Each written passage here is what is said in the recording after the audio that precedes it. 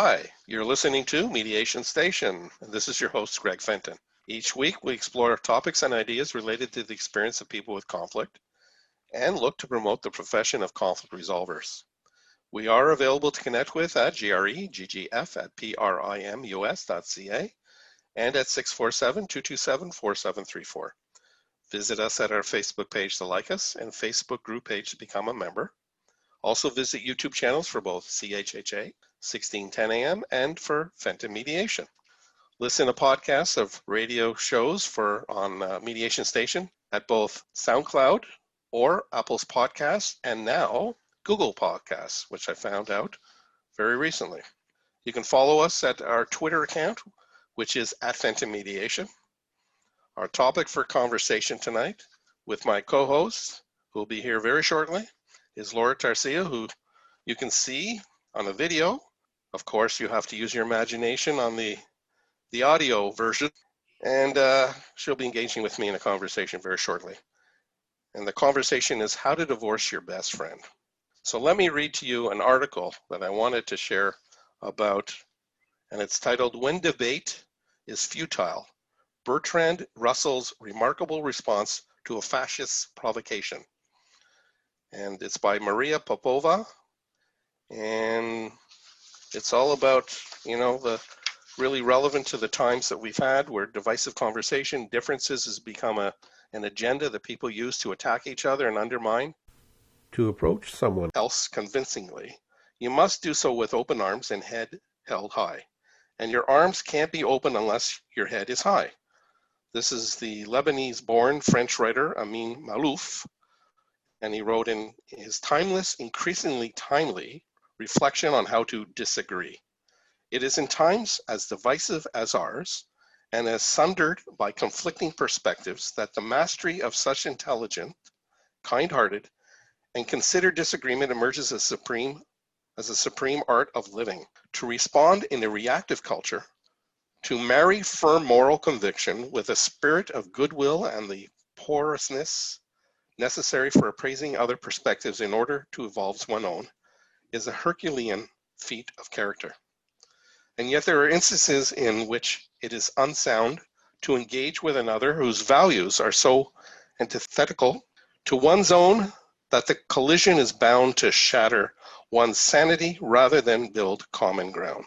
To recognize those rare instances and choose to stand down is an act of moral courage rather than moral weakness. And no one has articulated that difficult courage with more intellectual elegance and moral grace than the great English philosopher Bertrand Russell. And he's a formidable intellect, animated by an extraordinary generosity of spirit.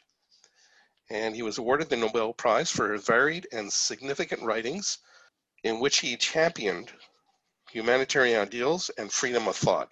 So in January of 1962, Russell receives a series of letters from an unlikely correspondent, Sir Oswald Mosley, who had founded the British Union of Fascists 30 years earlier. Mosley was inviting, or rather provoking, Russell to engage in a debate in which he could persuade the moral philosopher of the merits of fascism. Russell's considered and morally unflinching response, included in Ronald Clark's excellent biography, The Life of Bertrand Russell, stands as a manifesto for the right not to engage in a debate with a counterpart so morally misaligned with oneself as to guarantee not only the self-defeating futility of such engagement, but its detrimental cost to one's own sanity. So the response is, Dear Sir Oswald, thank you for your letter and for your enclosures. I have given some thought to our recent correspondence.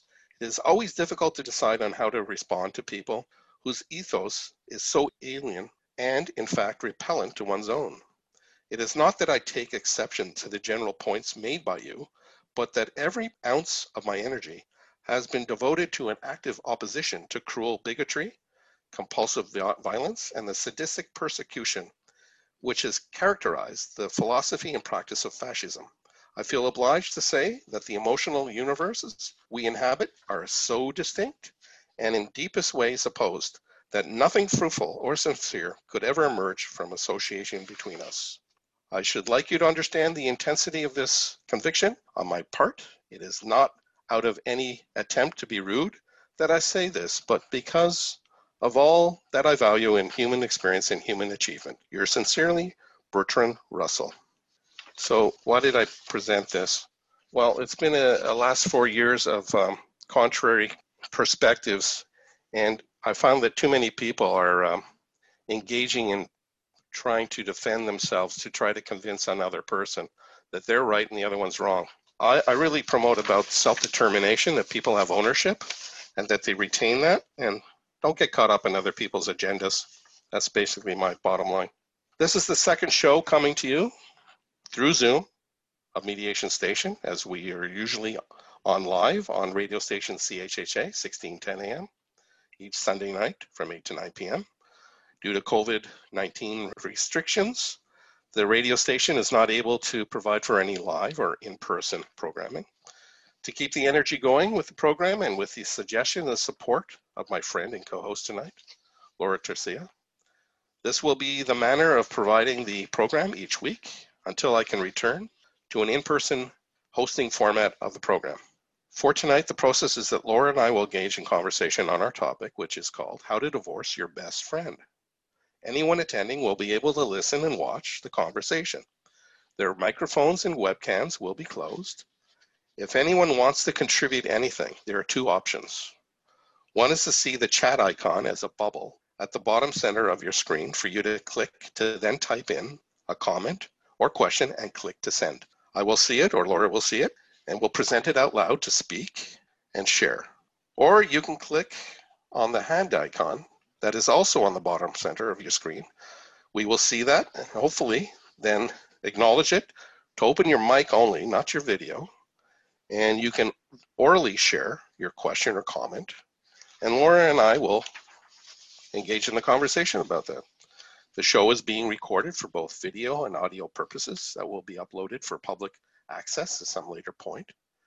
Last week's show has been uploaded to SoundCloud and Apple Podcasts to listen to. And I see sitting in the bleacher seats as well is our visitor from last week, Kimia.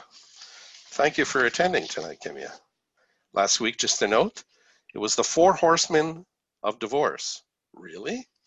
And I thought that was a great conversation, and I really appreciate Kimia's contribution and her energy and her commitment and her convictions, especially to that theoretical stuff. Anyways, are you laughing, Kimia? All right. So here's Laura and me, and we're talking about how to divorce your best friend. So welcome back to the program.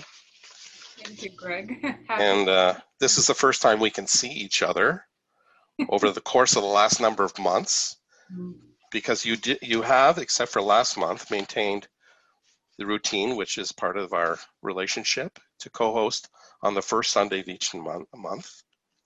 Though since COVID's come on, you've been calling in.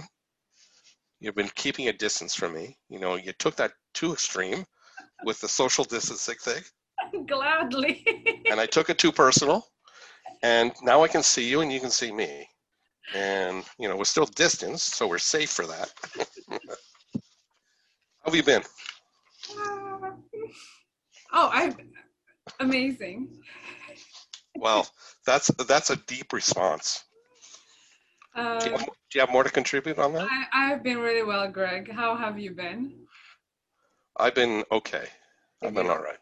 Yeah, you know, life is about dealing with your moments, and, you know, sometimes are better than others. As a human being, I go with the flow as much as I can. I am affected, and I am an empath. You know what an empath is? Are you an empath? Not really. And you know what? I don't think I care. Right. Well, that's the ultimate.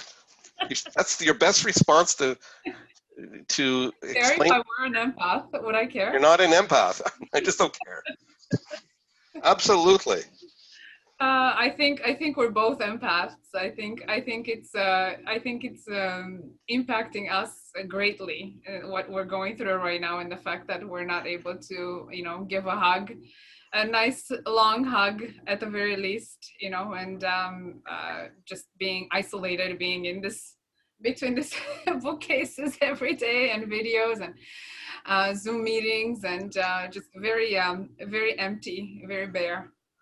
Yeah, I mean, for the human connection part, Yes. feeling the energy of another person, especially within their presence. I just want to touch base and let people know that we have a theme tonight. We're wearing glasses and we have bookcases as backgrounds.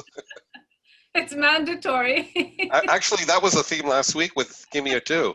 She wore glasses and she had bookcases in her background. For the sake of the audience, really, I think you should. I thought last week's show was brilliant. I really enjoyed it. I thought it was absolutely something that everybody and anybody in a relationship, whatever that may be, friendship, marital relationship, experiencing divorce or separation, they should listen to that because there are so many important elements that you can sort of introduce in your in your relationship. I thought it was great.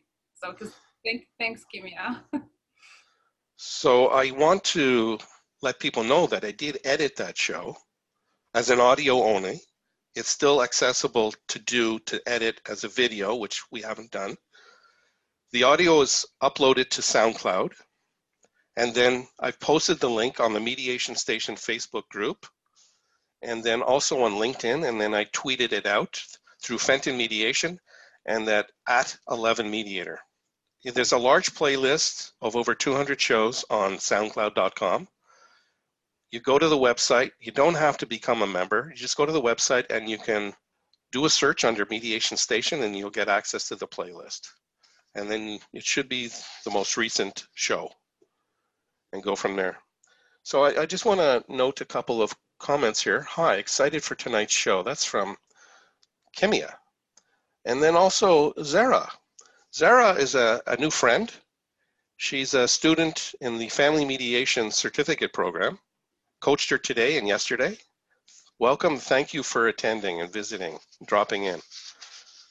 Okay. Going back to our conversation, how to divorce your best friend. So what have you noticed about yourself, Laura, that's provided for the most affect on your life during these past months? What's changed for you? I think I've noticed I'm weaker than I think. Physically or? Physically, mentally, emotionally, on my own. I do need more people around me. I need my people around me. I need my gatherings. I need my food sharing. I need my exchanges, my flow. I need my people. I need my village. So I miss my village, and I'm realizing that without my village, it's pretty empty, and it sucks. Kind of sucks. Well, in the crowd, again, in the bleachers, we have some of our community members. We have Christiana, who's a loyal Mediation Station listener, now a viewer. Nice We putting have, everybody on the spot. why, I didn't say her last name. I'm not going to, I'm putting it out there just to acknowledge people. We have someone by the name of Anna, not putting her last name. I see another name too from today and yesterday, though I didn't coach her, and that her name is Taylor. So I just want to do a shout out. Thank you for coming along. There's Patience, and she's in the bleacher seats too. So what have you changed or adapted about yourself? I know you've noticed some changes because what I heard is the emptiness that's coming into your life in some way, and the fact that we can't physically connect. And I'm just thinking, like, over the last 9 months, what's the birth rate going to be? Because people are secluded to their homes. And then once the COVID restrictions are open and people can actually re-engage and physically connect, maybe sexually connect, what's going to happen months after that too? Well, I'm anticipating we're not going to connect for a very long time or reconnect to the degree that we were connected. So that's going to be a long time coming. And The things that have been imposed generally as part of this epidemic, and the rules and regulations have been quite interesting to note, in terms of, bubbles, for example. Who do you bubble with, and what does that mean to you or about you, and who are you leaving out of your bubble? What does that mean to them, right? And there's the conversations have become really, really, truly, on our side, they have become very awkward in the beginning, completely awkward, to the point that we all had to make a conscious choice, to tell each other that we have to be extremely open. So go to the other end of the range, as opposed to being closed and, let's not talk about it. Let's, keep this bubble. Don't tell the other bubble that they're not in our bubble, things like that. Now we have made a conscious decision to be extremely open about everything and anything, really. So I have realized quite a few interesting stuff, just excessive openness in our relationships. So our relationships have become tighter. The relationships that we had prior, the smaller ones now, as the village has, gotten little neighborhoods that we had Mm-hmm. only like stay in that little neighbor perimeter. Yeah. That little neighborhood has gotten so strong and so open, and we know unfortunately, I think I know too much now. So Is that a risk that I'm not sure exactly. It can be a we risk. spend too much time with certain people, that we get sort of like, you again, or you still, and it's a great opportunity for negative conflict to happen? Well, you know what? See, it depends on how you look at conflict, because I was quite excited because it did get to that level at some point during one of our bubble trips. So with a few people only, and it did get to that degree of conflict. So some have gotten upset and walked away, and some really wanted to address the conflict. So I did see it as an opportunity, because had that conflict not been there, I would not have ever known that my friend John really likes to have cheese and baguette all in the same, as opposed to the cheese and the baguette separately. I wouldn't have known that,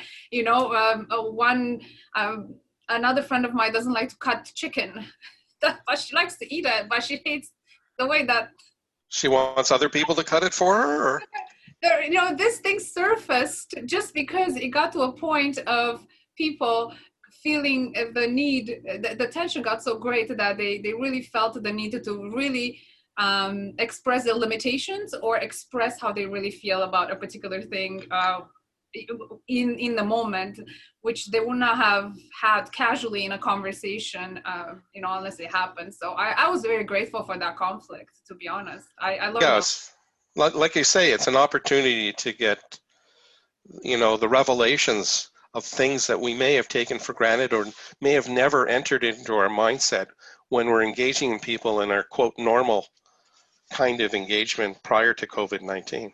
Yeah. mm-hmm. I would think too that if people found out that they're not part of your bubble, they might necessarily have a reaction that's not positive.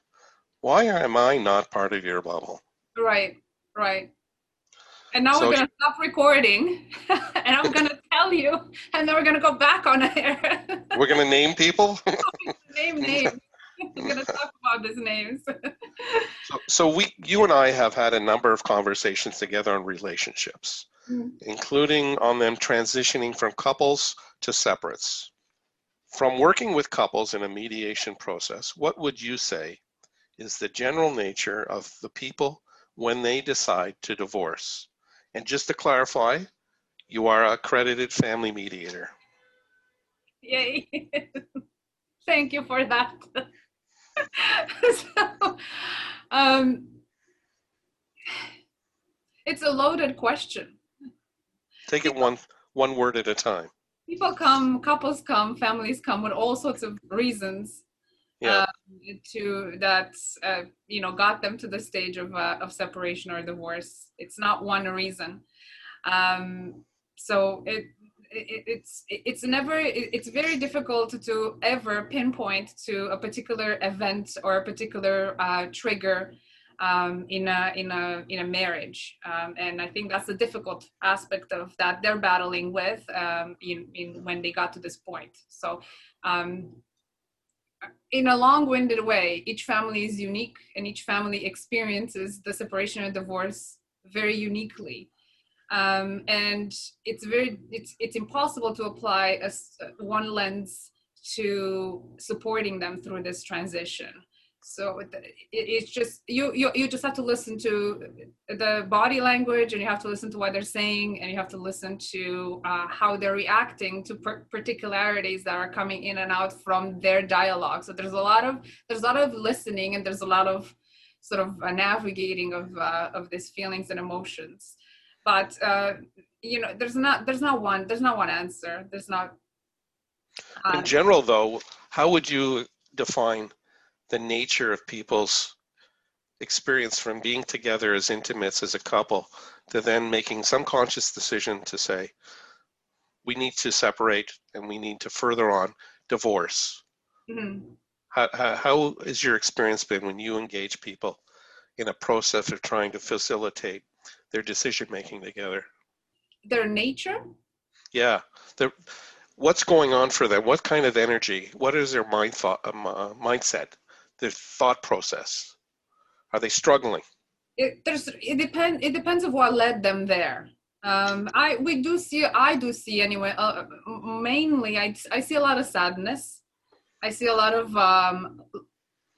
loss of hope. There's a lot of fear. And depending on what actually got them there, when there's, for example, infidelity, there's anger, there's resentment, there's betrayal.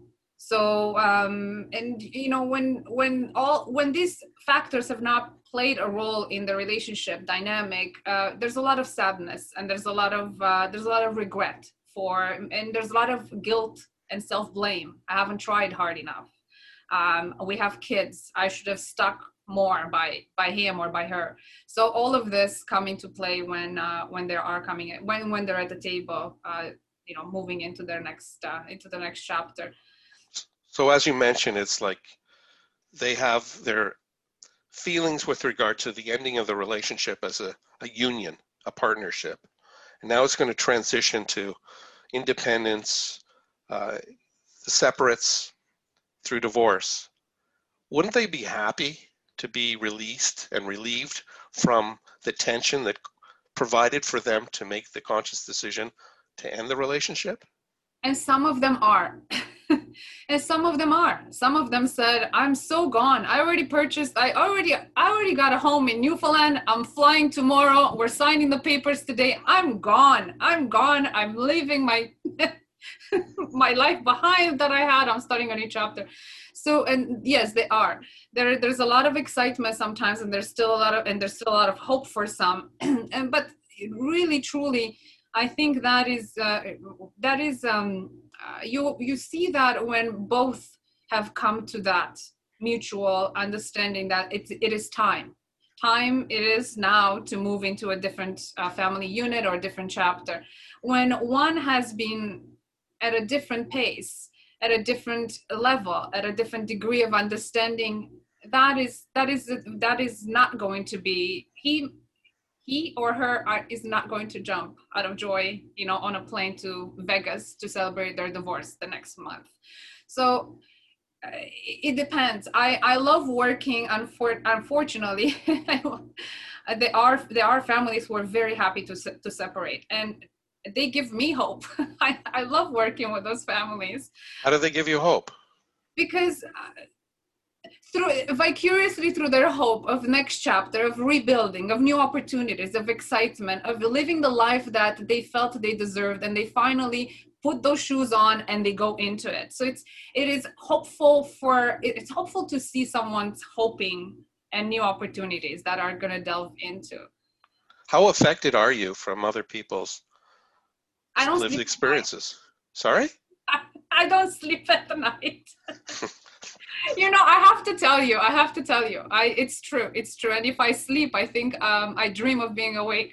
So it's a recurring nightmare. How do you do that? I'm not sure what it is, but I have to tell you, we had a very, very difficult mediation a couple of days ago. Very difficult, very draining, lots of emotions, and not at the same pace, level of understanding, even language. Language was not the same language. They were speaking, but they weren't hearing each other. They were not hearing each other. They haven't heard each other for a very long time, and this is very, it's at that point of having to share all of this with a stranger, and this stranger needs to also navigate and sort of be part of their relationship. Right. So it was a very draining mediation. I felt very tired after the, I think it was about 4 or 5 hours. So I went for a nap. I never go for naps. Never go for naps. I think you sleep, you nap when you're dead. Or maybe they're one and the same. So I went for a long nap. I woke up after an hour, and I had to laugh at myself. I had a vivid dream. The whole dream was another mediation from the beginning until the end, a very, very draining emotional mediation, and I could remember everything from the dream. And it was a Zoom mediation, so it's very real. So I did have to laugh at myself, saying, you know what? I'm not sure if this is my dream or Which one's real? which one is. So trying to get away didn't really work for me. Yeah, it's sort of abnormal from my understanding to remember one's dreams. I don't know if there's a sign there or a message for you. Don't sleep. Yeah, stay awake. Have another mediation. So how many of the situations involving couples who decided to end their relationship, they really can't stand each other? They're really totally adverse to maintaining. And we talk about the concept of co-parenting, because if they have children, their relationship as intimates has ended, though the relationship as a couple, as co-parents, will continue because of the needs for the children. Mm-hmm. How many people overall in some way can't stand each other and they still need to maintain that co-parenting relationship? Not many, not in our experience. And to be honest, they don't all start that way. However, some do end up that way and it just happens to be our experience when they engage lawyers for litigation, or they think they are going that way, or that's the route that they should be taking. Mm-hmm. We have seen couples change. So we have seen couples starting the mediation process without lawyers and on a talking, a cooperative level. Quasi, but fine enough, good enough to, start to create a plan, make a schedule, be respectful, keep it civil, and focus on the foundation of co-parenting relationship for the post-separation transition. So Right. Good enough, not perfect, not ideal, good enough. And then we have seen the change in the same couple when they've each retained lawyers, and now the lawyers have become part of the mediation, and we haven't heard the clients' voices anymore. We haven't heard the parents anymore.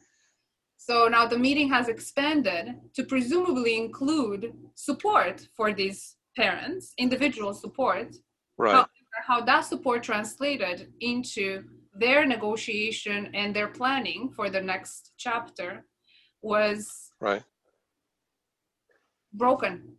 There was no longer a healthy communication, or a quasi-healthy communication at that point, because the agendas became very different agendas.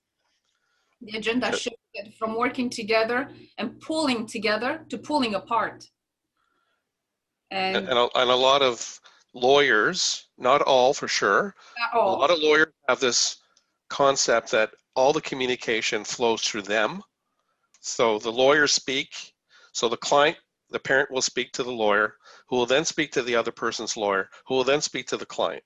So it's a broken telephone call type thing. Very broken. The more people involved in communicating about information, the greater opportunity it is for negativity to enter into that communication pathway. So many lawyers like to control and have ownership of that. So what I heard is the idea is that to get the lawyer was to be seen and to work as adjunct, a complementary support, and it became the opposite. Unfortunately, and you can tell, and whomever is mediating here or about to mediate, or you can tell lawyers that are truly collaborative versus lawyers who are not collaborative, by the tone, by the way that they relate to their client, by the way that they relate to the other lawyer, and then by the way that they support the process of mediation, as opposed to shaking it, right? Because there are lots of games and flexing that they can pull, unfortunately, at the expense of the client, at the expense of their co-parenting relationship. I'll give you an example which really it broke my heart, because we were in a mediation a couple of months ago with counsel. So there were the parties, there were the lawyers and the mediators. We work in a co-mediation model, so I'm not referring to myself as we, but it's me and my co-mediator generally. Sometimes you have a split personality. I just didn't want to go there. Thank you. That's for the next show. Yeah. We'll keep that door a little cracked open. We had a mediation. Everybody was on. It was about a 7 hours mediation. 7 hours mediation. Was that consecutive time? Consecutive. Or you took some breaks? We probably took 5 minutes break to roll our eyes and come back in. So it was about that. At the end of it, there was a settlement, a financial settlement that was about 5,000 difference, that one wanted, one didn't want, whatever it was the case. They were really arguing. The lawyers became entrenched in arguing over a settlement of about $10,000 difference in between the two of them. Yeah. When in those 7 hours, the parents have already spent the money on their lawyers and on their lawyers' subsequent writing of whatever report comes out of this. It was absolutely excruciating to see the degree of pulling apart. And this was a couple who was able to speak in the beginning, who was able to negotiate with one another. And truthfully, this was a couple who came to the table and said, whatever, so it's 10,000 different, split it in half, 5 and 5. I mean, at least keep it in your children's pockets or your family's pockets, right. Not in the mediator's pockets, or keep it in your pockets. And somehow they got entrenched. Letters became extremely acrimonious between counsel, and then everything flew out the window. Unfortunately, it was I felt completely devastated for the parents, because they did not know any better, and they were trapped. Yeah, and I mean, the premise for mediation is that the individuals who are directly living the experience of the differences that have challenged their relationship are the ones that have ownership of decision making. And when you get that kind of construct with lawyers who take ownership of other people's lived experiences and the decision making with regard to that, it just becomes a total different monster. It does. And I know you and I talked about the possibility of even having that kind of conversation for a show. Mm-hmm. So we can explore that for a future show. What about those relationships that transition and people have created a solid foundation as best friends, and now they're looking to transition from the intimate aspect of that relationship, yet they want to continue as friends? How do you navigate that really conflicting kind of scenario? I think it's a really tough one, because there are very strong friendships, very strong relationships that have lasted for many years, and in fact they have they have become the primary way, the primary dynamic, and the primary reason why some couples remain together, because they are so supportive. They are best friends. They are supportive of each other. They help each other. They admire each other. They push each other. They grow together. And yet somehow the attraction and the intimacy it has lost some. It has been lost somewhere down the road, and those are very difficult to navigate when they separate, because and pleasant, actually pleasant and difficult. There is heartbreak, but there's also genuine respect and consideration for the other. So there's genuine hope for the other to have, to be okay, to be healthy, to continue to grow, to continue to have. So not take away anything, but also continue to promote, not only their friendship but their well-being. So we don't hear this this often, but we do actually have a lot of couples who are going through mediation who have this specific, fabric.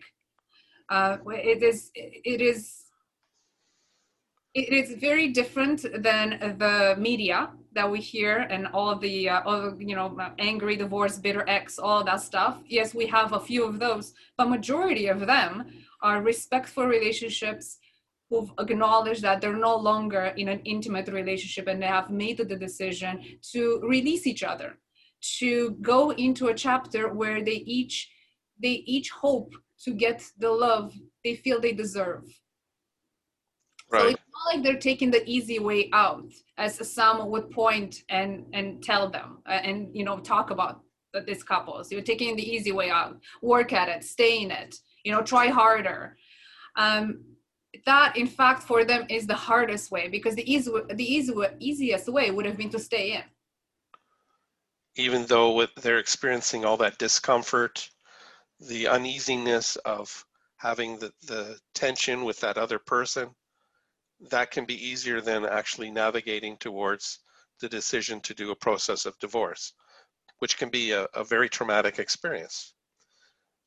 I think, though, if people are friends, maybe they were friends before, they got connected and became intimates, and then they forged the marriage, and then somehow the marriage didn't work out, yet they have this foundation of being still friends, and then finding a way to transition from being so connected as intimates to now no longer being able to be physical, sexual with that person, to solely be, again, what they were before they started the marriage, as best friends. So we have a couple of comments. Let me pull up. I won't name anybody. One is... You have to transition with your glasses to read the comments? Yeah, these are transitional lens. I'm wailing. I'm praying to the You're not to the nodding monitor. in agreement with the comments. Not necessarily. Let that be noted. Yeah, so understand about verbal cues and nonverbal cues, the body language. This is not necessarily in agreement with the comments, especially when people respond like as mediators and people say something and then you say, right, okay, right. It's not right about that. I'm just acknowledging. So one comment is, separating can be extremely challenging, especially when children are involved. Sometimes the children are the ones who it affects more. And another one is, I find that friend breakups are disregarded and underrated, but actually can be one of the most difficult kind of breakup. Okay, so for the first one, she's acknowledged that I can name her. That's Christiana, and she's about the separating can be extremely challenging, especially when children are involved. And we're taking the context tonight about best friends. How do you maintain and continue on the best friends relationship when the intimate one? How do you create a divorce process that will work for that? For the friendship to remain. Yeah. Families, couples usually define it themselves. They say that they want to be friends. So when someone says that, when someone comes to us and says, we want to remain friends, we're really good friends already, we want to continue to remain friends, we take that as the hallmark, as the paramount when we negotiate, when we help them negotiate their final agreement. And so there is going to be the creation of new boundaries, and there's going to be a relearning of what that friendship looks like. But I think the friendship sometimes can regain and be stronger because the separation has occurred, and there's no longer the tension that the intimacy has to happen, or intimacy is not happening, or the love is not at the same same level as the, like, what would marital love be. So I think the releasing of each other it's a very interesting and very important thing, and I think if they acknowledge it, and lots of do acknowledge the fact that they're good friends, they're actually we've seen in mediation some beautiful, and I hate the word negotiation necessarily when we're talking about like parents and parenting, but we've seen some beautiful ways that families negotiate when they respect each other, when they feel that they want the well-being of each other to continue. So I'll give you an example because I love examples. We've had a family who was negotiating a parenting plan and a financial settlement, and the father really wanted the mother to remain in the home. And guess what? If you were going to a lawyer, an unscrupulous lawyer, they would say to you, well, no, the house is worth this amount. You can't sell it for that amount, or you can't stay in it without, really that amount, right? So that's that, then entrenched all that stuff. So the father actually and the mother negotiated an under fair market value of the home, so the mom can afford to stay and remain in the home, because that was important to their co-parenting relationship, and that was important for the dad to know that mom is going to be okay in the house with the kids. So, Because to interject, it's because the other parent, the father, found that if the mother was in a strong emotional, financial position, mhm. that would resonate with the children. And that's what you want ultimately. Despite all of the feelings that may have surfaced given whatever events have triggered the separation, and they're not all negative. The separation can be triggered by positive stuff. Sometimes separation can be triggered by respect of the other, because you respect the other person. You need to release the other person, because you respect the other person and the other person's feelings and future, and the other person may deserve more than you are capable to give. So self-awareness comes into play, and you may also look at yourself and say, you know what, I am not the best partner for this person. He or she deserves more. Let me form part of that releasing. You may not see it the same way, my partner may not see it the same way, but I also know what I can give, or I cannot give, or I cannot give anymore. So I think the respect can also lead to separation. It doesn't have to all be negative, and we're focusing so much on the negative side of that, right? So those are some of the things that we see in a respectful sort of negotiation. So the kids ultimately benefit from it, because ultimately you do want both parents to function at their optimal capacity and their optimal health, in order to continue. You're going to be co-parents for the rest of your lives. That's just a given. If you cannot create a foundation today, and you allow for interjections and sound to come in and take over, how you're going to look like as a co-parenting relationship, then you pretty much Because if you're providing for space for external players, people, to contribute to the creation, the redefinition of your family dynamic as a transition from being intimate to now being separates, for me, there's a higher probability that something's going to go wrong. And the capacity of self-determination for an individual, thus extended within the relationship as co-parents. That's self-determination from a couple perspective. And I think that's the ultimate power.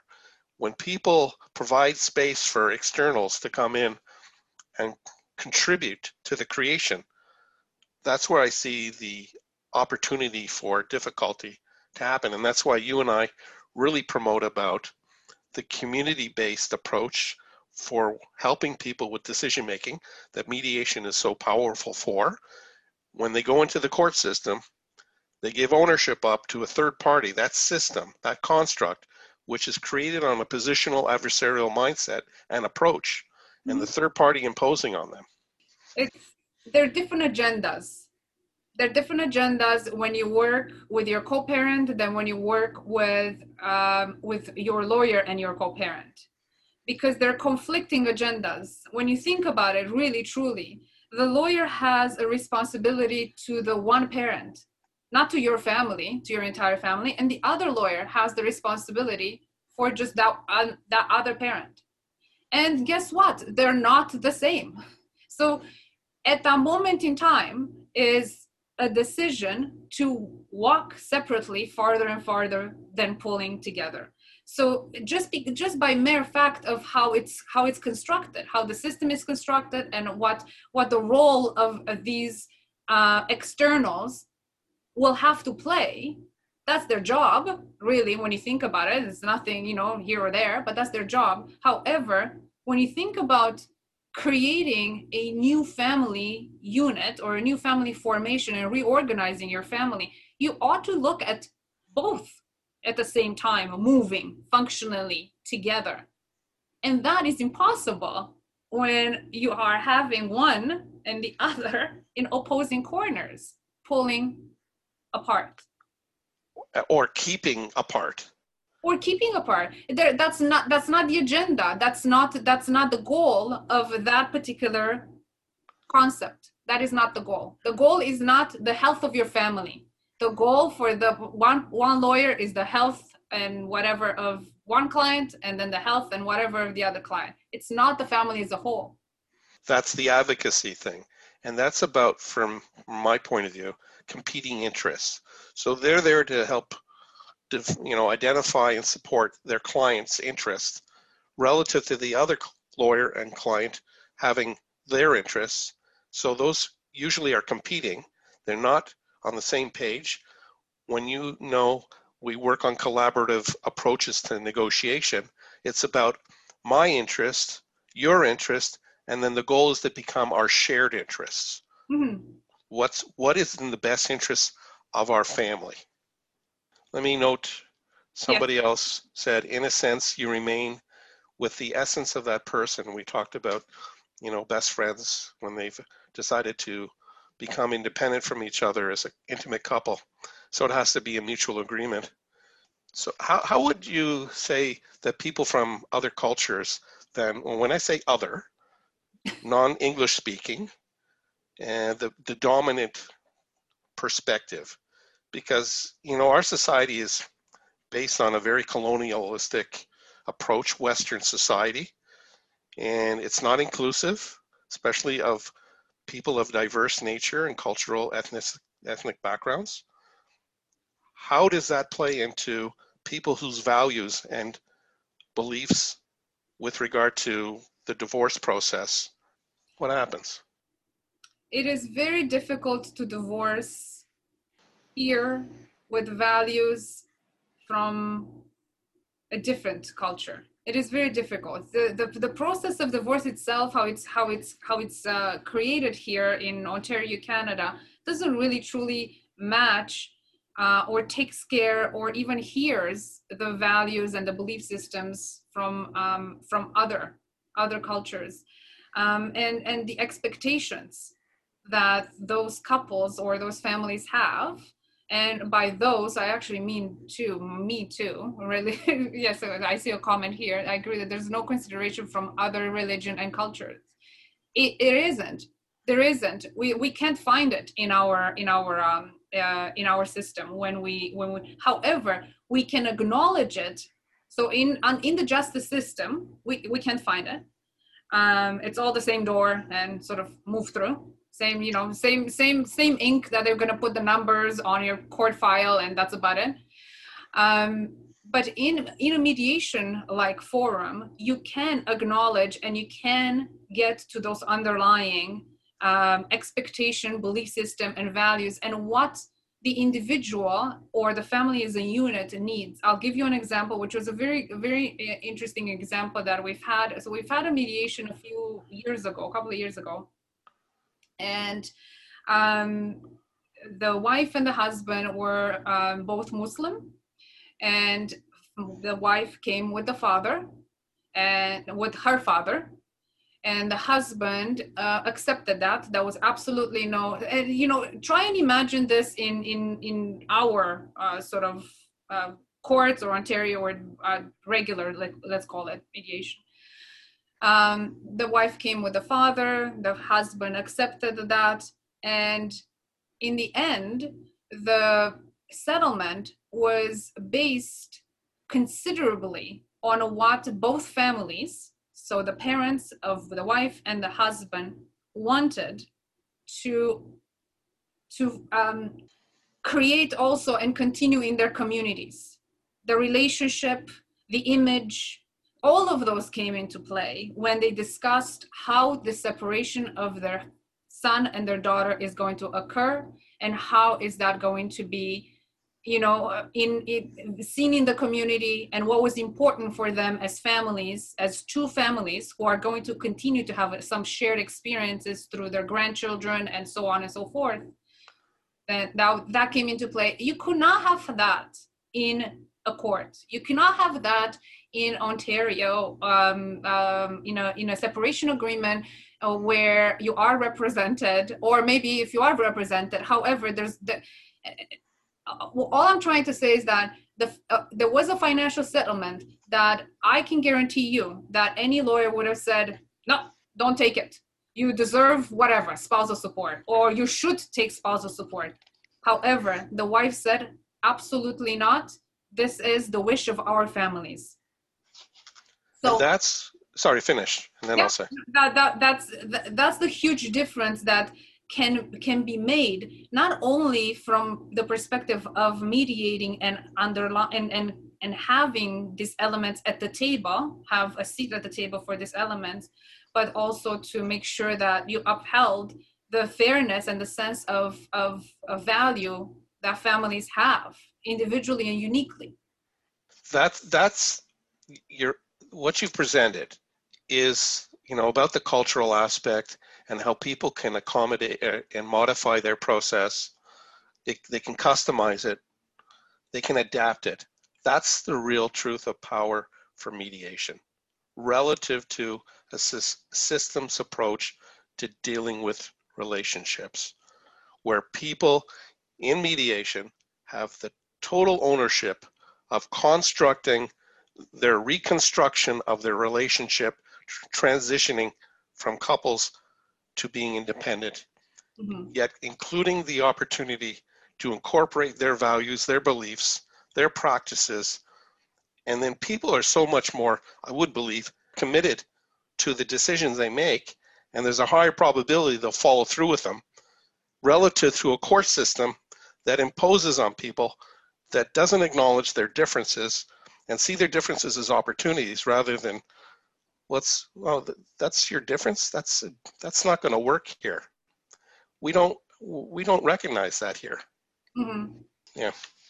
We have a couple of comments. Did you want to transition your glasses in? It's not necessarily my glasses to transition. It's my head look. I have to keep bowing. Well, one person says, hello, Greg, the program informative is always need more time. And then another, this is one big reason I am transitioning into family mediation. So I am able to provide that support to family with different cultures and religious beliefs. My background is community mediation and Jane and Finch, North Toronto. And it was imperative and integral and foundational that, Jane Finch, for example, it's 100 different cultures and ethnicities to speak over 120 different dialects, that we couldn't be limited to an English sounding name, which we had for the organization, and we answered the phone in English. That should not be our identity and our definition. So the purpose of the program that I was responsible for was to be inclusive of as much range of diversity. So we had over 40 different languages represented on the volunteer mediator pool. That way we could adapt the process. That's so much more powerful, and that's where I really connected with my passion with this stuff. That's beautiful. One thing that as you're speaking, I'm thinking the support is very important. What I find that pulls people back, or lawyers tell clients don't go to mediation, is because they believe that the clients are not informed, or they're inadequately informed, and that's the opposite is true. Clients or parties or people, individuals going in mediation, they are informed. They know clearly what the Ontario law says, what the financial division, there is information at the mediation table, but they're choosing differently. And that ought to be honored and respected. This is where I have the problem when agreements are made in the spirit of creating the foundation and the fairness that a family needs, and they take these agreements for what's called legal advice, and it's unraveled. The agreement, it's unraveled because it doesn't follow the Ontario, the mainstream dynamic of definition of relationship transitioning. Even people born in Ontario, sometimes they don't want to. It doesn't fit them. It doesn't fit their law. It doesn't fit the rules. Do not fit their sense of fairness. How they want to exit this marriage. One example is always about financial settlement. For example, a car. If somebody has a car, a couple has a car, the law says that you have to split the car half and half. That's fine. However, if one person says, well, I love this car. I drove the kids, every Saturday to whatever, the shul or the church or whatever the case may be. And can I have it? And can I have it for no consideration? So I don't have to buy it from you. Can we just have an agreement and don't put a value on it, because it's an emotional value that I want to attach to it and I have attached to it. And they can make that agreement. However, that agreement, if you take it away for legal advice, you would be told to you that no, that car is valued at $35,000 or $30,000, and he or she owes you $15,000 if he or she wants the car. So it's not that you don't have the information. The parents and the parties do have the information, but they choose to do differently, and that should be honored. If there is no duress, if there is no coercion, if there is no lack of transparency, so or control or abuse, yes, if coercion, the decisions of those families have to be upheld, have to be honored. Yes, and the reality is that I really try to promote it, as you do, that the power of mediation in terms of decision making and providing a space and a place for people to make decisions, especially about their family dynamic. We're focusing on family mediation or family dynamics here. That having ownership of that is the ultimate, and keeping ownership of that to creating that new pathway after the relationship is end, especially if you want to continue to be friends, because the traditional notion with lawyer involvement is it's adversarial. So it entrenches, it makes enemies of friends. So the more people can be navigated towards an option that mediation presents, and I've talked about this before too, it's not an alternative to me. The system is seen as the de facto. That's where you go when you have to make decisions about changing the relationship dynamics, i.e. with decision-making, parenting, custody, child support. And so the shift should be where it's the individuals retaining that ownership and retaining that power, that self-determination. So that is not your control over your own decision-making should not be the alternative.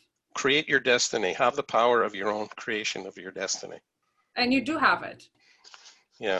So I know we're getting on in time here, which we could talk, and Christiane, I appreciate it. Let's see, another comment.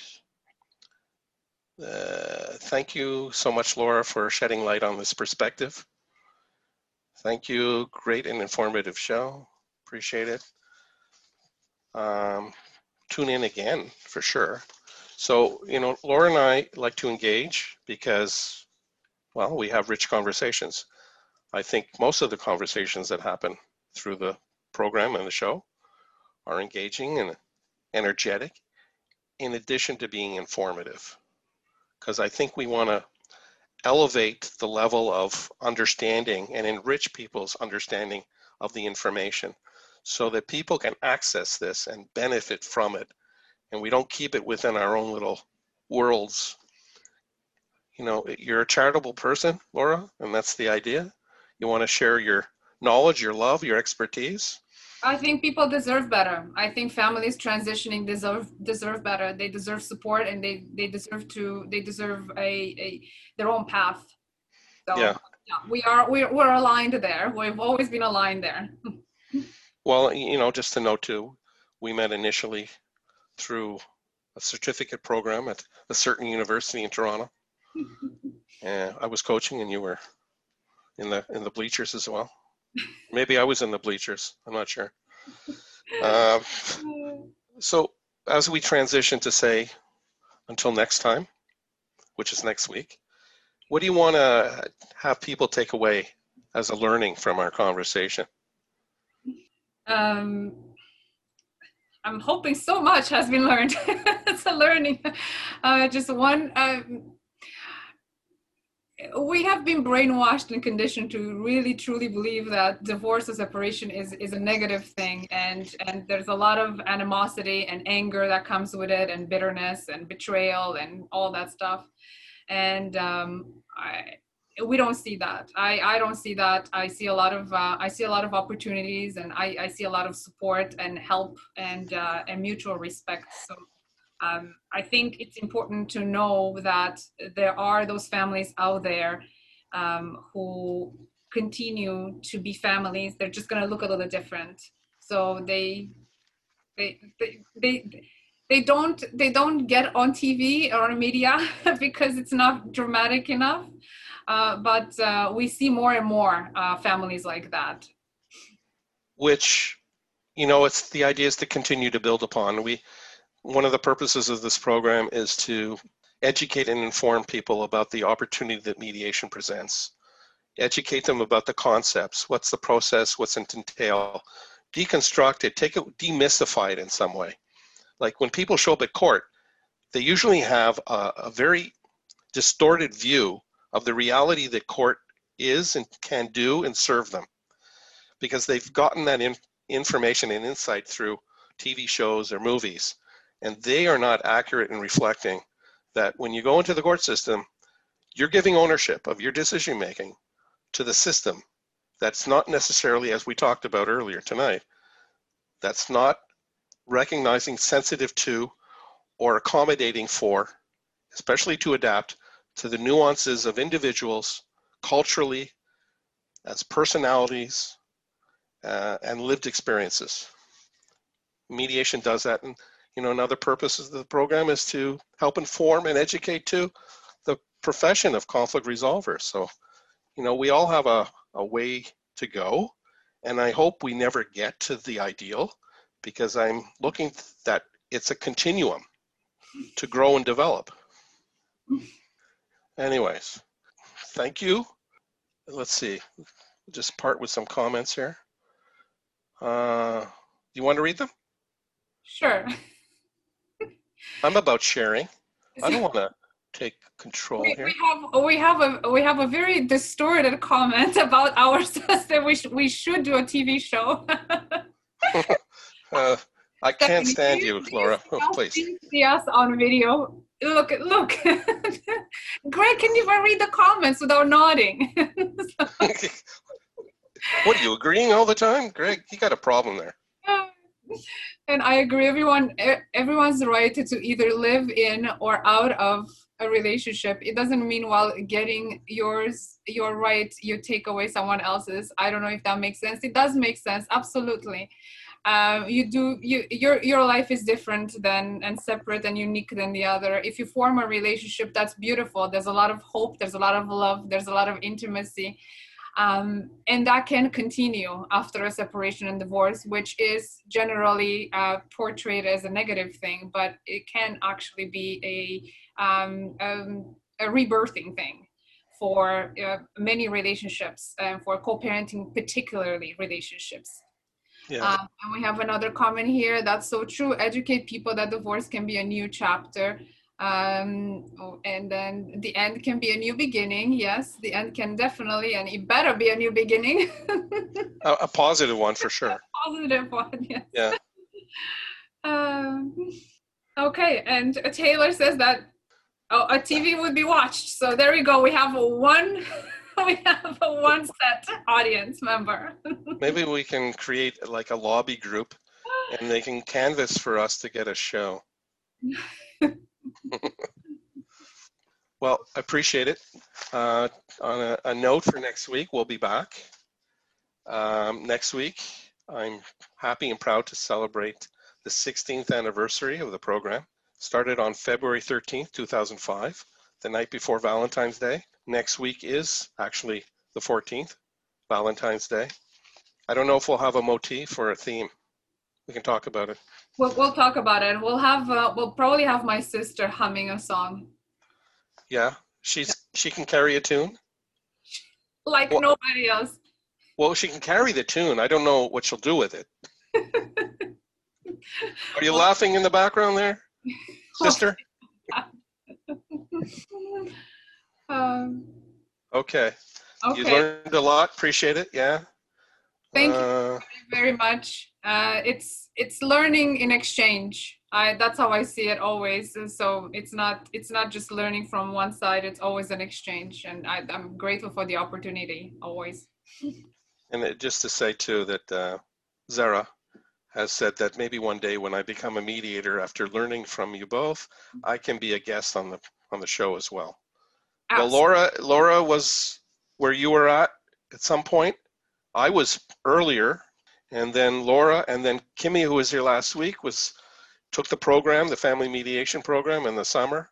And so, my idea is to help support and assist people who are looking to transition to create something of themselves in some way. And we still have our hair, so.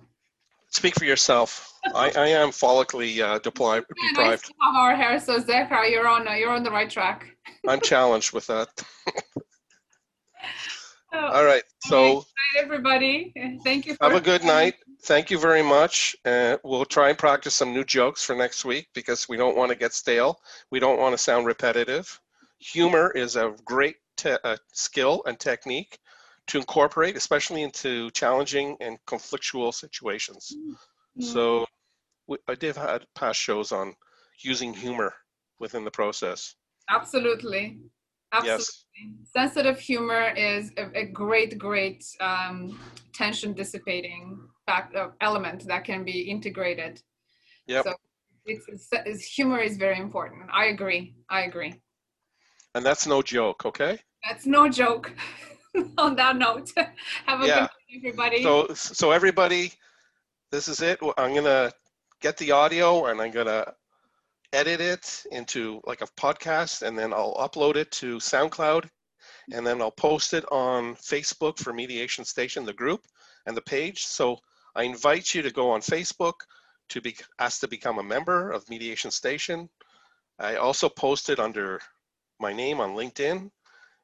It's also going to be on SoundCloud for sure, and then it's going to be directly going to Apple Podcasts, and then I believe it would go to Google Podcasts. I'm not sure yet. I just found out about that last week.